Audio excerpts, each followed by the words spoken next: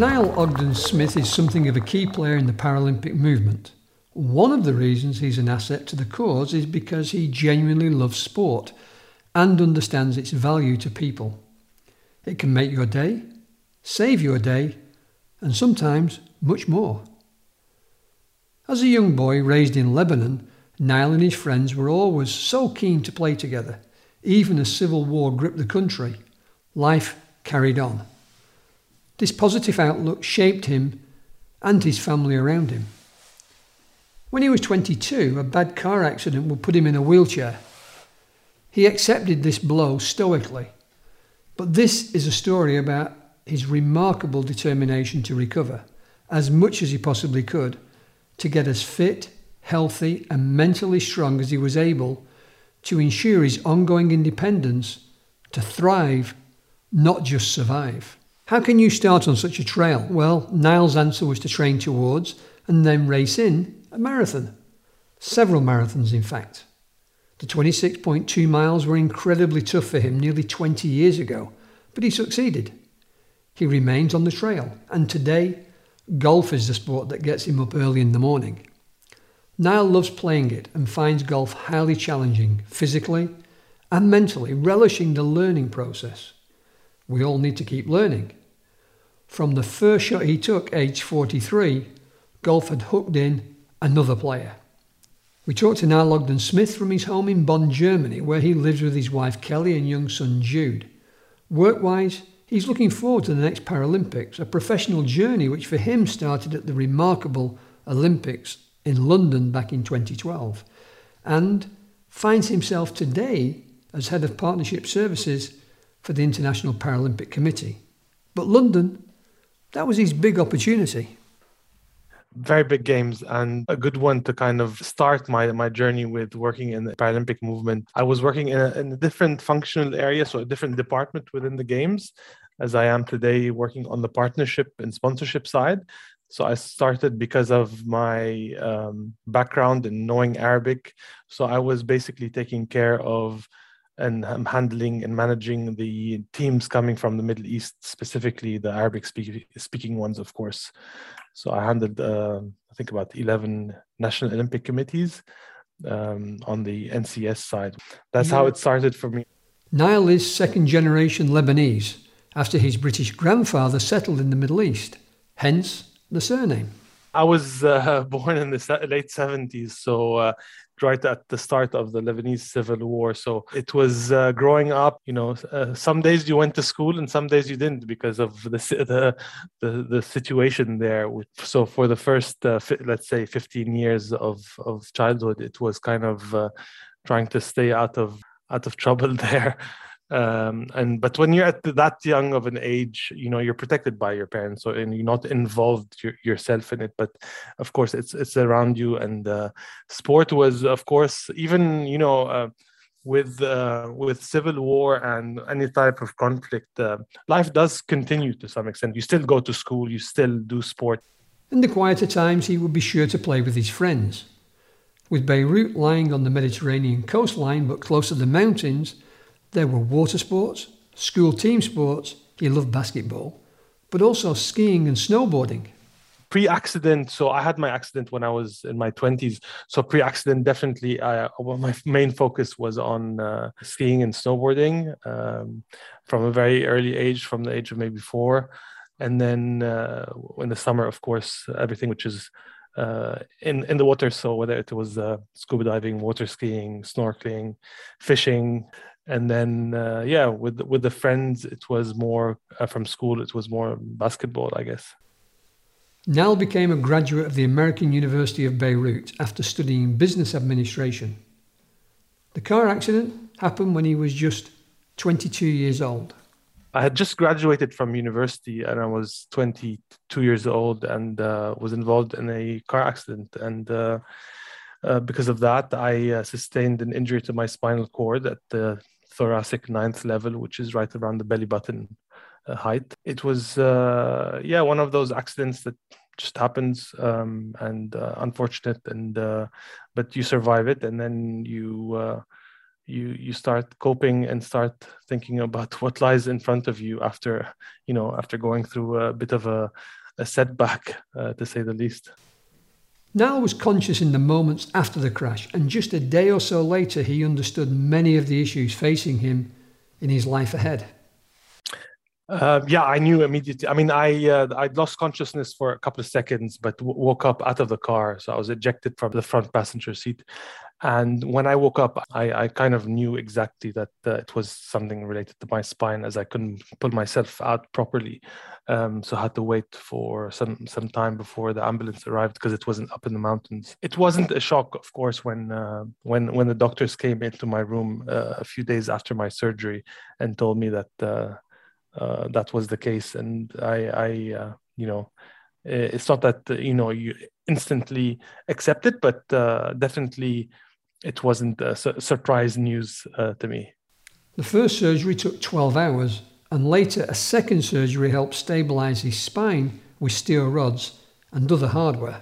Things were moving in the right direction. So, you had the occasional, infections and lung kind of trouble, but I didn't have major setbacks. So we started straight away with my brother, my friends, and my family started to think about the next step, which was the rehabilitation phase. So I did my second surgery a couple of weeks later, and then started to think about rehabs. And back in the late 90s in Beirut, there weren't any good rehabs. So we started straight away to look at the possibilities of going somewhere else beyond Lebanon. So we started looking at Europe and the US, and this was kind of the second phase of the accident, let's say. But it was kind of the approach to rehabilitation that I was, as a 22-year-old, that I was looking for, and that my brother mainly was looking for me, being active. So it was kind of, how do I get back into the gym? How do I start exercising? How do I use whatever function I have to maximize that? Niall talks of wanting to thrive rather than simply survive, and explains a hunger to make a real progress. First to England, where he spent a few weeks at Stoke Mandeville, before finding just the right place in Atlanta, USA, the Shepherd Centre being a specialist in spinal cord injuries. Rehab in some way shouldn't be looking like a hospital, even though there are definitely medical needs in a rehab.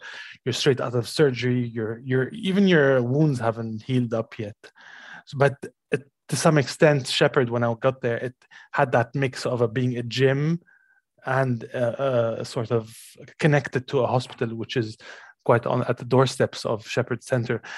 So it had everything from a pool to a basketball court to teaching you how to drive again, or how to just leave the premise as well, and then premises, and go to like a movie theater and experience how to buy your own ticket and to get seated and to ask for help when it's needed, and to kind of go through the whole experience of living. So they even provided you with a small apartment whereby you had to prove that you could kind of live as independently as possible. So it takes you through the whole kind of day-to-day life aspect, which is really important in independent living. In his early 20s, Niall was thinking of work and his friends and family. So it was back to Beirut, where he worked in the food business for a while. This was all helping the feeling of independence at perhaps the most challenging time of his life. Of course, going back to Beirut is when things were a bit, of course, difficult after the accident at the beginning, but it's when I reached out to sport to help me in my adaptation phase, because this is when things really hit you at the beginning. No, it's when you go back to the normal life, but life is not normal again. It's not normal anymore. It's changed in many fronts. So the first couple of years were, of course, the more difficult ones. And definitely sport was the vehicle for me to kind of get out of that valley, let's say, for lack of a better word. So definitely at the beginning, I wasn't open to kind of jumping back into every single sport that I was doing. But it was, I think, like a year into it that I started to think about, like, things have to change. Like, I can't kind of be just, waiting for things to happen. And this is when I kind of went online, and it was the beginning of the online days, and I bought my first wheelchair racing chair. to start practicing for. I just wanted to do a marathon in my head, and so it was around 2001 that I bought my first racing chair and started to go down to the beautiful Corniche of Beirut, where I could train in the morning for an hour before going to work. And then in 2000, and I think 3 or 4 was the first Beirut marathon. So I started to get involved in that, and as the chairperson for the wheelchair division, and started to put that with the founder of the Beirut Marathon Association. Actually, I worked as a volunteer for them while I was working, and then as I organized it as well, I was also racing in it. So it was quite crazy to do both at the same time, but I just didn't want to miss on both opportunities. It was great starting to train for. So the whole process of training was something, I'm very much process driven when it comes to sports. So the technical side of equipment, I love getting into that. So your gloves have to be very specific to wheelchair racing, your seating position, the equipment, the wheels, your carbon wheels, and so forth. So I love that aspect, and the fact of waking really early just to train. I like that aspect of morning. There's also a very lazy aspect of me, of course, but if there's a reason for me to wake up because it's training or something else that I'm excited to, I'm the first one to be out of bed really early. So that was really, I think, it keeps your kind of your focus and your mental in check. I think it helps you kind of overcome a lot. We created this small committee for the athletes with disabilities, and we had people pushing in day chairs, we had people racing in racing chairs, and people doing it in hand bikes as well. And it was great. We had turnout even from the first year from some international racers that came to Beirut as well for the first race. We had 3 racers from Austria that year. And, for the first one, we had maybe 20 athletes with disabilities. So it was really, really good. And at the end, after crossing the finish line, which was a very slow time, of course, on my first one, I had to jump and grab a microphone and do some interviews with other athletes that had just crossed the line as well. So it was definitely many hats that day. His first marathon test would lead to more, and he would also compete over the classic distance in Paris, New York, Switzerland, and Japan. The sport of golf would come later to Niall. He started a year and a half ago during COVID after being encouraged by both his brother, wife, and a friend. Always both of them told me, you should try it, you should try it. And I was always kind of pushing it on the side. My brother would also kind of similar to me wake up in the mornings early when I was in Beirut. He'd tell me, come, let's go to the golf course. We're a bunch of friends. And then I'm a left-handy, and my wife is also a left-handed golfer. And they just said, this is the way you hold the club, and just swing it, hit it around, and then they're like, oh, now just get down on the grass for a bit, and then they just teed up a ball for me, and then when you just hit your first ball, and it just like hooks you. So that was it. It only needed for me to hit that one ball, I think. And then I wanted another one up on the tee. And then, once you get that small flight, it just kind of captures you. And it's like that for every single sport or any hobby that we get addicted to. Hungry to hit some more buckets at the driving range. I think for the first year, the driving range was open during COVID, and I just went and hit buckets, a load of balls. I'd go and I'd be back and forth at the machine getting my buckets of driving range balls. It wasn't just the new sport that was so exciting to him, but that it was opening up his mind to learning new things. There's something very true about learning something new at any age that is really important. And today, for example, I'm doing it with trying to learn German. That it's something that we can stick to things that we already know and perfect them. But it's really interesting to discover something completely new that was kind of off the radar for you. And that discovery is, I think, what is now also keeping me very motivated in golf, because it's something that I can't relate to before my accident, because every single sport that I've kind of done, I'm doing as somebody with a disability is a sport that in some way I did in some form, in a different form before my accident. But golf is one that I had no experience with before my accident. And it's very kind of freshening, let's say, to do something completely new and out of the box, let's say. For me, I think it's the difficulty of the sport. Like people don't. I couldn't have imagined how difficult it was before I started to play, because it's so challenging and such a mind game and such a game of like the small millimeters just have such a big impact on where the ball is going, whether you hit the ball in a certain way. And it's such a technical driven, like the position of how you're standing or sitting, or if you kind of like twist one thumb, or you like your wrist is open, or like things, there's so many variables. It just draws you to kind of trying to reach perfection where you know perfection will never be reached, because it just messes with your head, because it takes your mind off of so many things to think about the small details.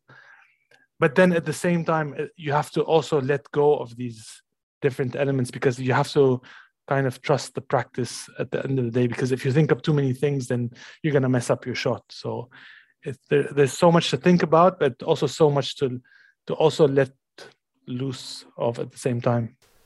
Niall has so far chosen not to use a paragolfer, which helps the player to stand to the ball. He plays from his day-to-day chair. I'm not saying that this is how I'll stick to playing golf, but I play a very, let's say, unorthodox way at the moment. I currently hit sitting down, and this is the way I've really tuned my technique to play from the seated position, which is not very common in kind of people in my position. I think sitting and hitting from your day chair makes the sport more accessible in many ways. When I go on the course, I'm pushing 9 holes, in my day chair. So it's kind of a very physical golf, because you're pushing through grass and you're pushing through mud sometimes, and it like a 6 or 7K walk in wet grass is, I don't know, equivalent to pushing a chair maybe for like over 20K, I think, on your regular pavement, because I mean you're pushing the whole time. There's no rolling kind of on the grass. Niall is currently researching his options so he can play more 18-hole golf. With his experience in the Paralympics movement, he understands how sports are all working to be more accessible and inclusive. Golf, he realises, has unique challenges in terms of the structure of a course in order to be able to help, let's say, golfers in a chair more. But Niall believes that the most important elements to create change are perhaps having the will to try and to do your level best to welcome everyone through the gates of the golf club. Yeah. I had reached out to a few of them, and some of them were not as open. You know, it's funny because they'll say no without saying no. Yeah. They'll say yes, but, and because of course they don't want to be saying no, but yet at the same time, they're not permitting you to use the greens, or even in some cases, the fairways as well. So it's not a matter of just the putting element without having the proper equipment. But luckily, Kloostermanhof, which is right, 15-minute drive from Bonn, is one that's been very welcome and very encouraging. Whenever I'm on the golf course, tons of people just jumping and asking me questions on how things are working.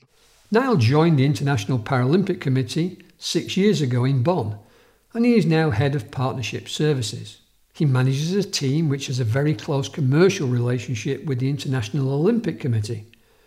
In recent times, all top IOC partners have become Paralympic partners.